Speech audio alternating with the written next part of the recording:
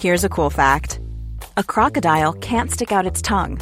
Another cool fact, you can get short-term health insurance for a month or just under a year in some states. United Healthcare short-term insurance plans are designed for people who are between jobs, coming off their parents' plan, or turning a side hustle into a full-time gig. Underwritten by Golden Rule Insurance Company, they offer flexible, budget-friendly coverage with access to a nationwide network of doctors and hospitals. Get more cool facts about United Healthcare short-term plans at uh1.com. This is 1956, episode 1.2. It is the second episode of our first part. In other words, it's the second episode looking at life after Stalin in the Soviet Union. I hope you guys are enjoying this series. 1956, the eventful year, has been really fun to research. I've learned so much about this era and I can't wait to share it all with you. So if you would like to access the full story, remember it's only a click away. Head on over to patreon.com/When Diplomacy Fails now and you'll be able to access over 30 episodes of this series. Everything from life after Stalin, that we're looking at here, to the Suez Crisis, which is still to come. 1956 will take us through 2018, on to 2019 in fact. That's how much content is here, guys. It's a bargain. For only $5 a month, you too can access all of this history. So what are you waiting for? Head on over to patreon.com/When Diplomacy Fails. Well, maybe it's not for you. Maybe you don't really want to access all of this history. Maybe you have enough podcasts in your life as it is. That is fine. All I ask is that, hey, maybe leave a review saying that you enjoyed these two episodes you listened to, so that iTunes in particular knows to place this series, or these teaser episodes for this series, relatively high up on its charts. Other than that, guys, I hope you enjoy the second episode here, because it's pretty darn interesting. Thanks, and enjoy.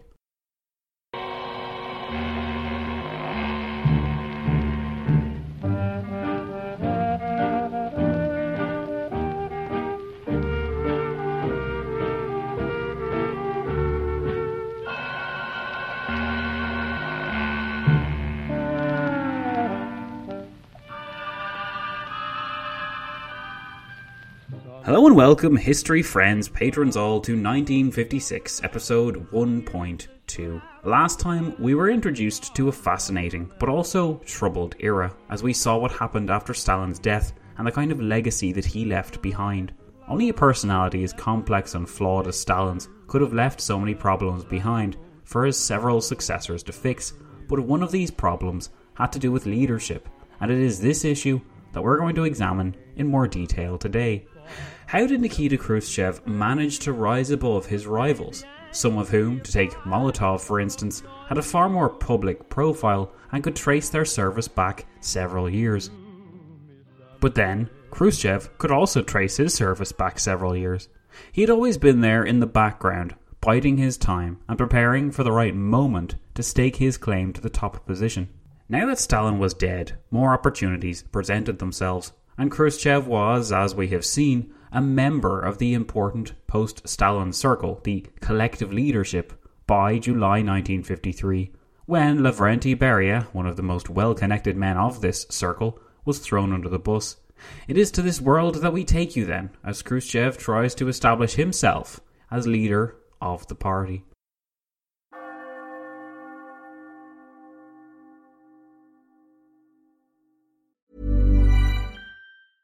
When you're ready to pop the question, the last thing you want to do is second-guess the ring. At BlueNile.com, you can design a one-of-a-kind ring with the ease and convenience of shopping online. Choose your diamond and setting. When you find the one, you'll get it delivered right to your door. Go to BlueNile.com and use promo code LISTEN to get $50 off your purchase of $500 or more. That's code LISTEN at BlueNile.com for $50 off your purchase. BlueNile.com, code LISTEN.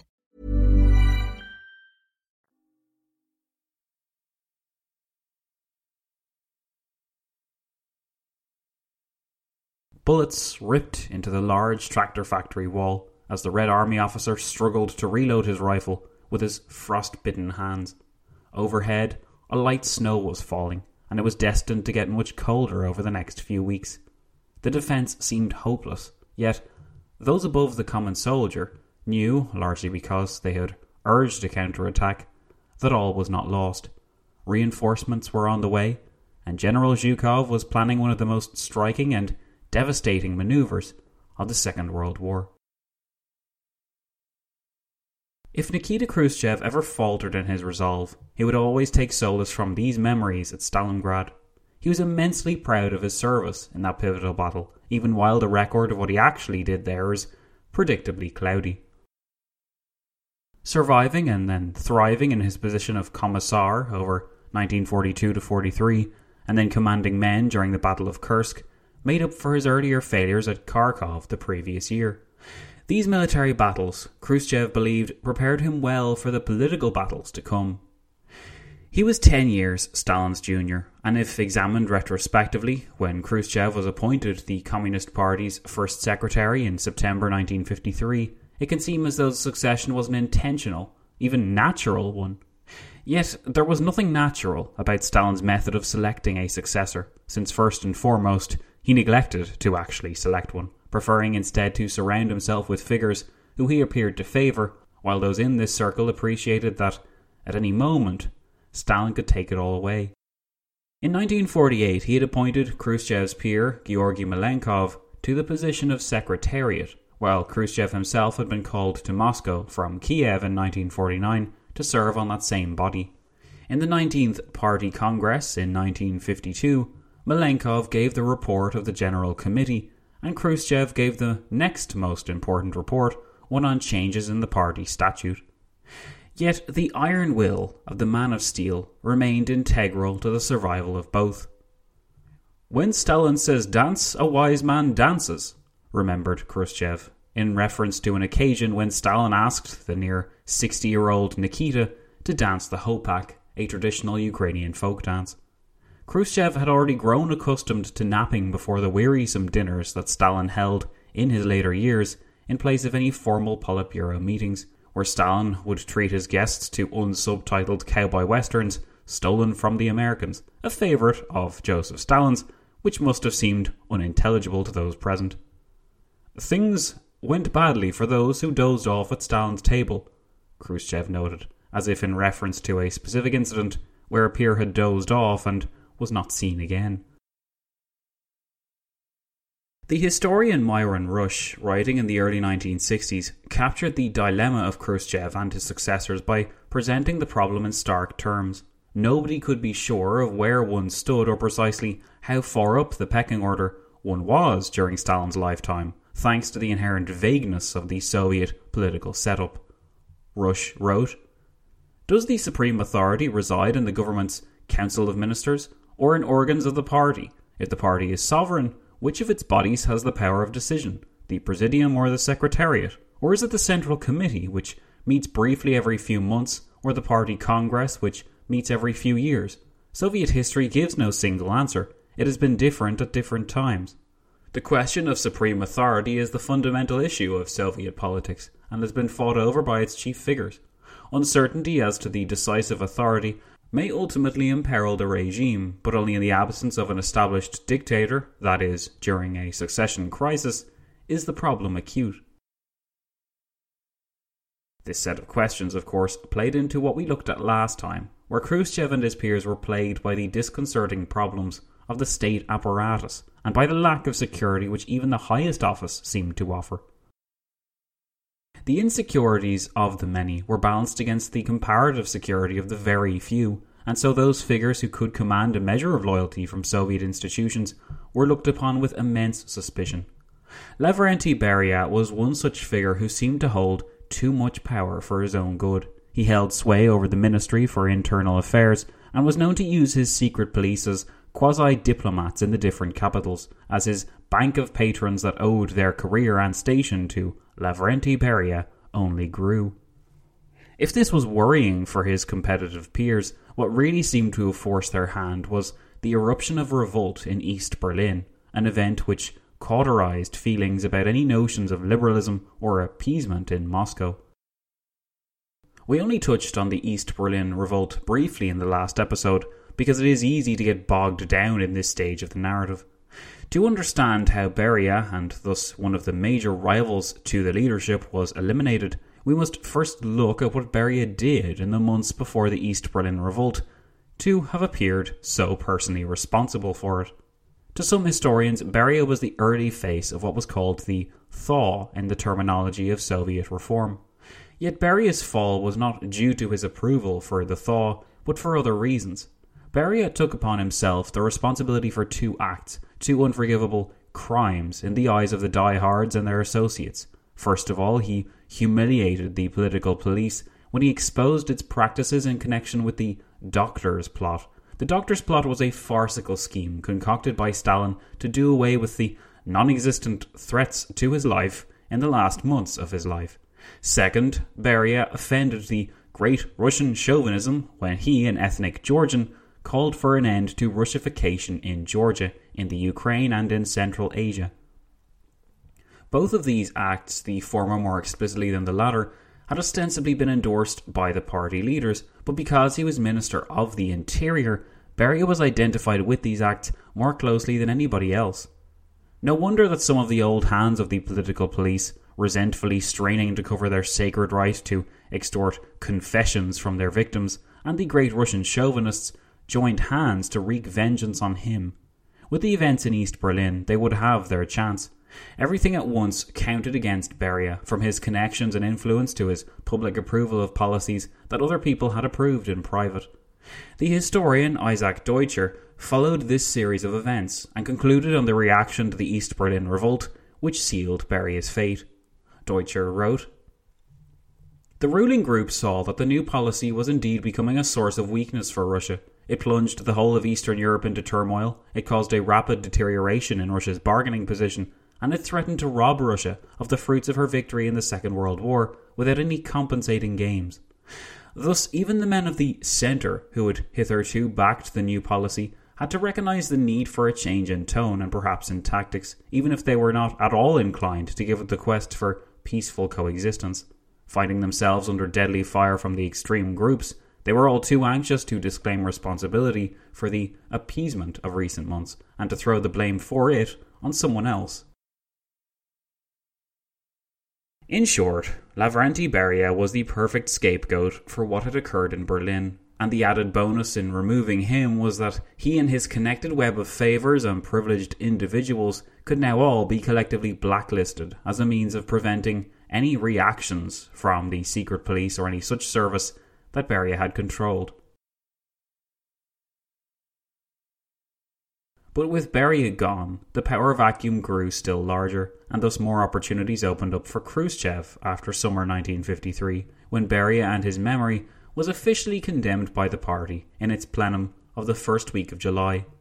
While the actual act of giving rebellious satellites what they wanted would be done away with, and tanks would replace concessions in these regions, closer to home the increasing attention given to reforms did continue. In a speech to the Supreme Soviet on the 8th of August 1953, Georgy Malenkov spoke at length about the need to liberalise. Malenkov's strategy was to make use of the Soviet Union's swollen bureaucracy, to separate it from the Communist Party's influence, and then to use it to conduct state business independently of the Communist Party. This tactic seems to have been adopted by Malenkov because his major rival, Khrushchev, was accumulating influence within the party and would indeed be made first secretary of the Communist Party in September. Malenkov thus attempted to outmaneuver his political rival, but in such a way as to disguise his true intentions. By making a show of the need for collective leadership, Malenkov could both delay any efforts on the part of his peers to make a grab for all the spoils, and he could also monopolise his control over the most important facets of the state's governing apparatus in the meantime. As chairman of the Council of Ministers, yet another empty title which essentially meant a guy who holds a good bit of power, Malenkov remained the public face of much of the state's functions, which tied in well with his beefing up of the bureaucracy and his reduction in power of the Communist Party's controls. That two camps were emerging had been made clear barely a fortnight after Stalin's death, when Malenkov had been persuaded to relinquish his position on the 14th of March 1953 as Secretary of the Central Committee, which Khrushchev promptly filled. After this event, Malenkov doubled down in his efforts to spread his governmental influence, while Khrushchev sought to expand his influence within the party.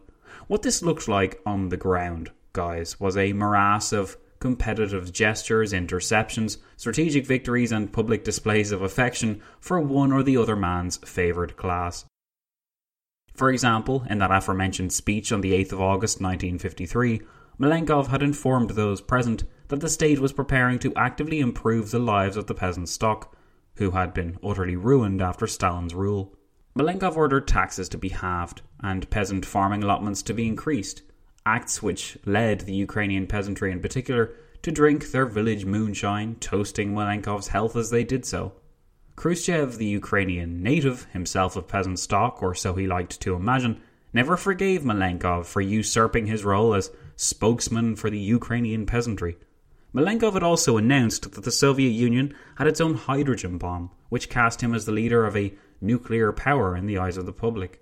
Malenkov seemed for a time to be acting too fast for Khrushchev to catch up, though Khrushchev would announce the policy of virgin lands in Kazakhstan, a harebrained scheme as it turned out, which was designed in the first place to cultivate the previously untilled areas of Kazakh land and turn them into arable farmland, thereby removing any food shortages and reducing the pressure that was already pretty darn high on the peasantry.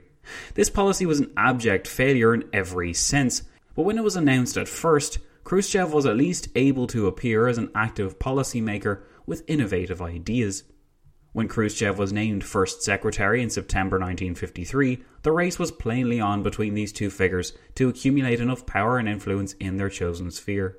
Malenkov, as we saw, was building up a rapport with the bureaucrats, the industrial officials, and the artistic elites, while Khrushchev, arguably more sensibly, adopted the party as his vehicle, establishing full command over its structures and, as Malenkov had feared, filling Beria's old job as head of the secret police with one of his firm allies. It soon became clear who had the stronger ticket. Khrushchev was able to use the party's different branches in the various provinces and cities to cut off Georgy Malenkov from any useful information, to push him out of the limelight where he could be forgotten, and to blackmail him if all else failed. Before long, this plan seemed to have had its desired effect. Khrushchev acquired a dominant position atop the Presidium, and most importantly for the party's image, became more active in representing it in several speeches and plenums over late 1953 and early 54. International affairs provided Khrushchev with additional opportunities. Churchill had proposed a summit between the great powers in May 1953, and in the years it would take to organise such a meeting, Khrushchev could build up a case against Malenkov, accumulate power for himself and for his allies, and then use the summit as a litmus test for his allies to demonstrate their loyalty. It was clear as 1954 progressed that Malenkov had been outmanoeuvred, and the greater the balance against him, the less likely it was that his allies would stay the course, lest they end up on the wrong side. Khrushchev was never as fluid or skillful as he was during this period of his career ever again. While he did not display a great grasp of international affairs, and while, as we'll see, he wasn't able to discern which way the domestic wind was blowing within the Soviet Union, he did know how the Soviet Union's power bases and confusing list of titles worked. Don't ask me how. At the core of this ability to understand the Soviet Union's critical power bases was Khrushchev's talent for reading people that he came in contact with, and for impressing them with his affability and earthiness, where Malenkov's formal style could push potential allies away. Of course, Khrushchev was not always charming, and he was perfectly capable of rudeness, crudeness, and losing his temper at the best of times, which he would do with disastrous effect throughout the later 1950s. At this critical moment in his career, though, Khrushchev managed to collect himself and turn his energies into fulfilling his ambition. Like I said, the opportunity presented by Churchill's summit was too good for Khrushchev to pass up, because in the course of selecting who should represent the Soviet Union out of the collective leadership, it was decided that Malenkov was too soft to represent Moscow and should not be permitted to go.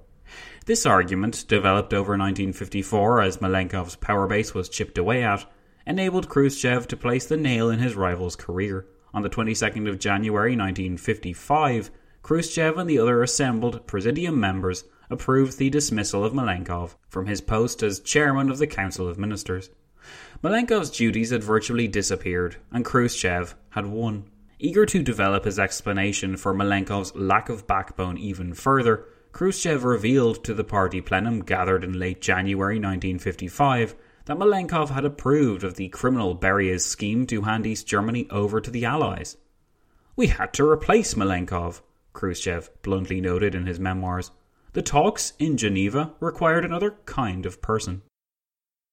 The shredding of Malenkov's record was not personal then, just a matter of business. Business, indeed, would take a while to get back to normal, and Khrushchev had by no means removed all sources of opposition to his regime. Members of the old guard, including Molotov, remained both inherently ambitious and utterly opposed to Khrushchev's principles of reform. What Molotov regarded as weakness and pandering to the foreign and domestic beggars, Khrushchev regarded as essential if the Soviet Union was to progress and fix its myriad of problems and contradictions. Perhaps because he was bitter at the very rough process which had been required before he could properly feel like something of a leader. Perhaps he blamed Stalin for this process and believed that the late dictator should have done more to pave the way for an easy succession. Perhaps this bitterness compelled him to blame not just the system Stalin had created, but also the very person of Stalin and the Soviet attitude to Stalin as well.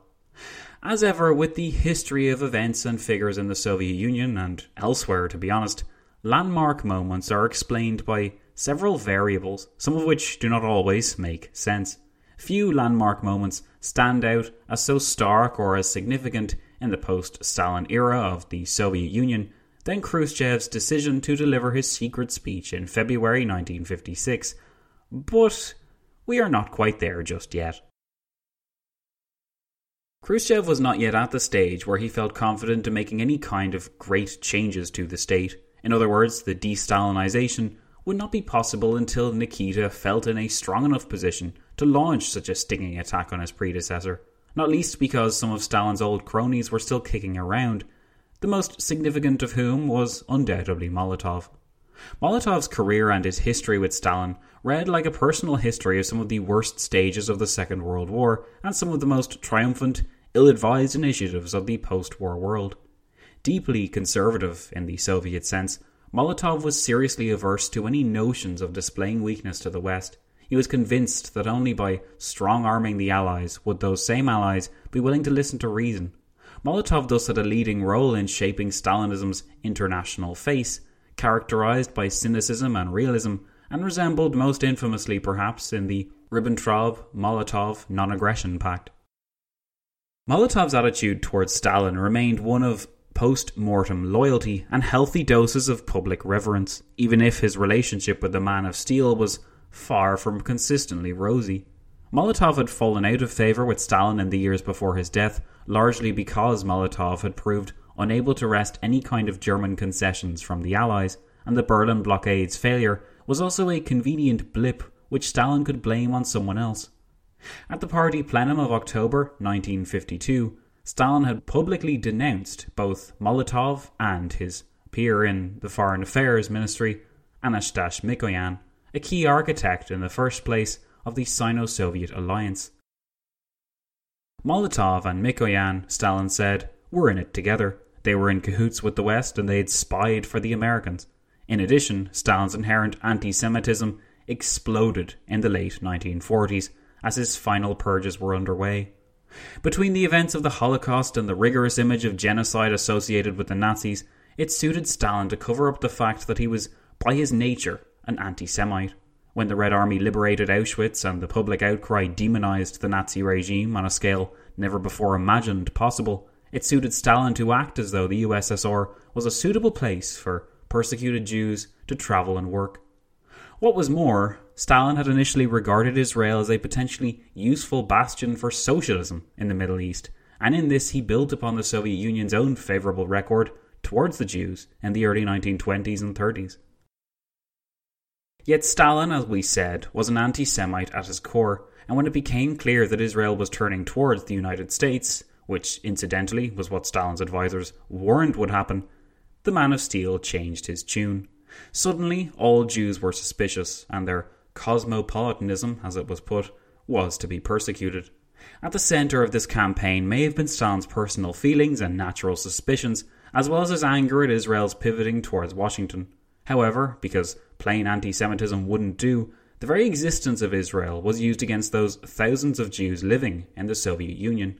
Jews, it was said, could not be trusted because it was not certain where their loyalties actually lay.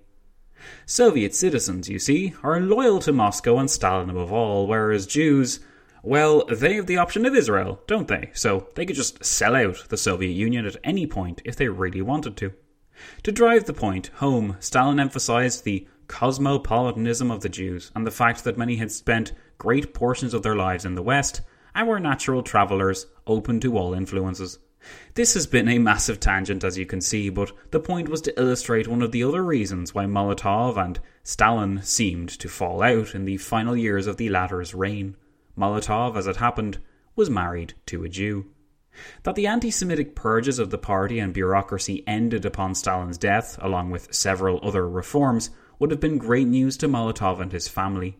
Yet it was those other reforms which Molotov found that he could not countenance.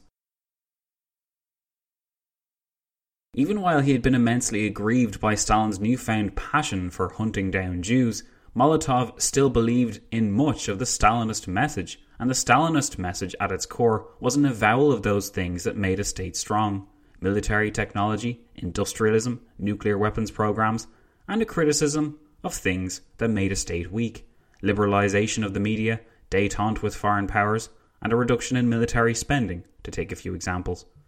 One may have expected that with a new leader in charge and Stalin's paranoid madness absent, Molotov's ability to breathe easier would have, put him in a better mood.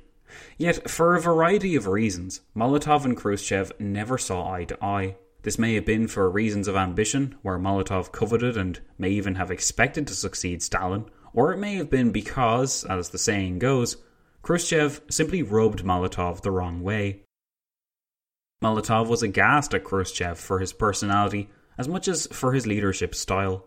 Nikita's ability to warm up those he liked and to utterly disgust those he did not meant that most people felt very black and white about Nikita, and it also meant that he was very much easier to read than Stalin had been.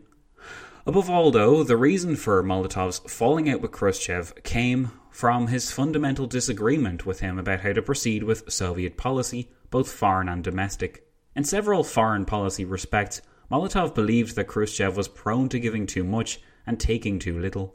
Like he had done with Malenkov, though, Khrushchev outmaneuvered Molotov by taking advantage of the opportunities to publicly slight him throughout 1955. When the Austrian government approached Moscow to arrange a deal whereby the Soviets would remove their troops and the Austrians would refrain from joining NATO, Khrushchev jumped at the chance.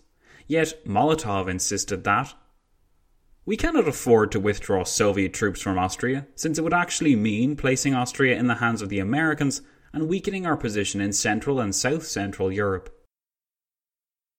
The majority of the party presidium agreed with Khrushchev, though, and in his triumph, the party first secretary took the opportunity to publicly shake his finger at Molotov and his peers during a reception. From now on, Molotov and his boys would have to take their instructions from the party leadership.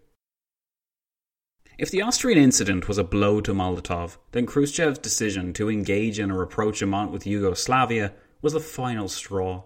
Molotov could not support the repairing of relations with Josip Tito, the man who had publicly spurned Stalin and who had never apologised for his rudeness towards Moscow in the past. What was more, meeting the Yugoslavs where they were sent a message to all states that wished to resist Soviet power. Simply wait for a regime change and the Soviet messengers will come running. Molotov insisted that it was better to leave Yugoslavia floating loosely in the wind and to pressure Tito through military exercises and trade restrictions, as Belgrade was frozen out of the USSR's portion of Europe. In Khrushchev's mind, though, it made good strategic sense to apologise, not for Soviet behaviour, but for the behaviour of Stalin and the latter's vehement anti-Tito campaign, where everyone Stalin did not like was charged with Titoist deviations. Khrushchev already seemed unnervingly comfortable with blaming Stalin for pieces of history, and Molotov believed that such an act was unhealthy for the sake of the regime's stability. As it happened, Khrushchev believed it ridiculous that Yugoslavia, the only state in Europe to embrace communism without Soviet help, did not now see Moscow as its natural ally. Yugoslavia's bust-up with the USSR had only aided the West in Khrushchev's mind, and the United States in particular had furnished many millions of dollars of aid to Tito's regime. If this relationship with Washington was furthered, Khrushchev imagined that American bombers and soldiers would be walking through the streets of Belgrade before long. He had to counteract this state of affairs, for Soviet security if nothing else, and so a delegation, sans Molotov, travelled to Belgrade over late May 1955 to early June 1955. Molotov's time, as he could himself tell by the fact that he wasn't invited to join this delegation, was running out. The idea that Molotov may be on borrowed time was made even more clear between the 4th to the 12th of July, where a party plenum saw all delegates and oligarchs of the different Soviets across the USSR gather together for a frank discussion of Soviet foreign policy. Among the topics for debate was the recent deal with Austria, the Yugoslav situation, and the looming talks in Geneva with the British, French and Americans, the first such summit of its kind in a decade. Khrushchev was strikingly critical of Molotov and his foreign policy that he had adopted after 1945. Before long it became clear that the plenum had degenerated into an attack on Molotov, Molotov's relationship with Stalin, and Molotov's failure to understand the new concerns of Soviet security. Khrushchev set off the first firework by blaming Molotov publicly for the split from Yugoslavia, and when challenged by Molotov, who reasonably asserted that Khrushchev had been a member of the Central Committee and had signed off on the denunciations of Tito as well, Khrushchev seemed to lose his cool. "We started the Korean War, and even now still have things to sort out. Who needed that war?" Khrushchev asked, in a piece of rhetoric so striking and so inflammatory that it was excluded from the printed versions of the plenum transcripts. Something to behold at this point in history, in other words just before the actual denunciation of Stalin on a semi-public forum was made, were the wealth of journal articles, academic journal articles that is, published in 1954 and 55 that tried to assess what would happen next in the Soviet Union now that Stalin was gone. Some of these tried to piece together as best as they could this series of events which led to Khrushchev's apparent rise, a task that is difficult even today. Others asked probing questions like, how new is the Kremlin's new line? In his concluding paragraph in an article published the month before the fateful speech in February 1956, one Harvard professor judged that the new Soviet group must decide whether it dare come to terms with the aspirations of its own people for peace, security, freedom and a better life.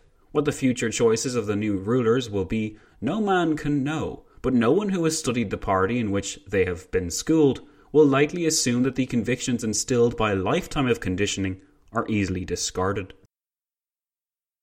Indeed, coming to terms with the past and acknowledging, then dealing with, the past crimes or errors of the state, these were questions and issues which Khrushchev and his allies attempted to grapple with as the 20th Party Congress approached. It was under these circumstances that Khrushchev, Molotov, Zhukov and a few others travelled to Geneva. While Khrushchev and company still maintained the facade of collective leadership, it didn't take Eisenhower long to discern who the true boss of the Soviet delegation was. Khrushchev, the man who had been placed last on the list of expected successors to Stalin in spring 1953, Khrushchev, of all people, was the boss. Indeed, with these assaults on Molotov, the veteran statesman ceased to be an influence in foreign affairs. Khrushchev had destroyed the final obstacle to the creation of a policy and leadership style that he wanted.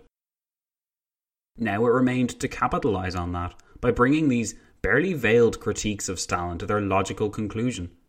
Next time, we'll see what Khrushchev did with his newly acquired powers in February 1956.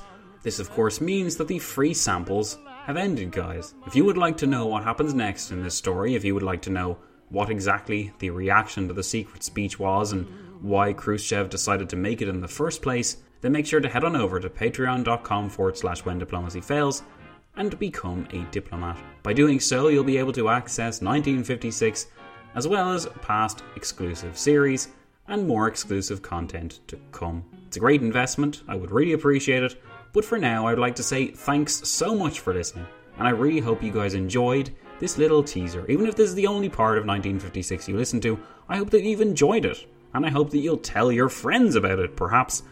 And remember, as always, that when diplomacy fails, well, this isn't technically When Diplomacy Fails, but When Diplomacy Fails Network, if you like, is where history thrives. So a huge thanks for listening and supporting us, my lovely patrons and history friends, and I'll hopefully be seeing you all, or at least most of you all, soon.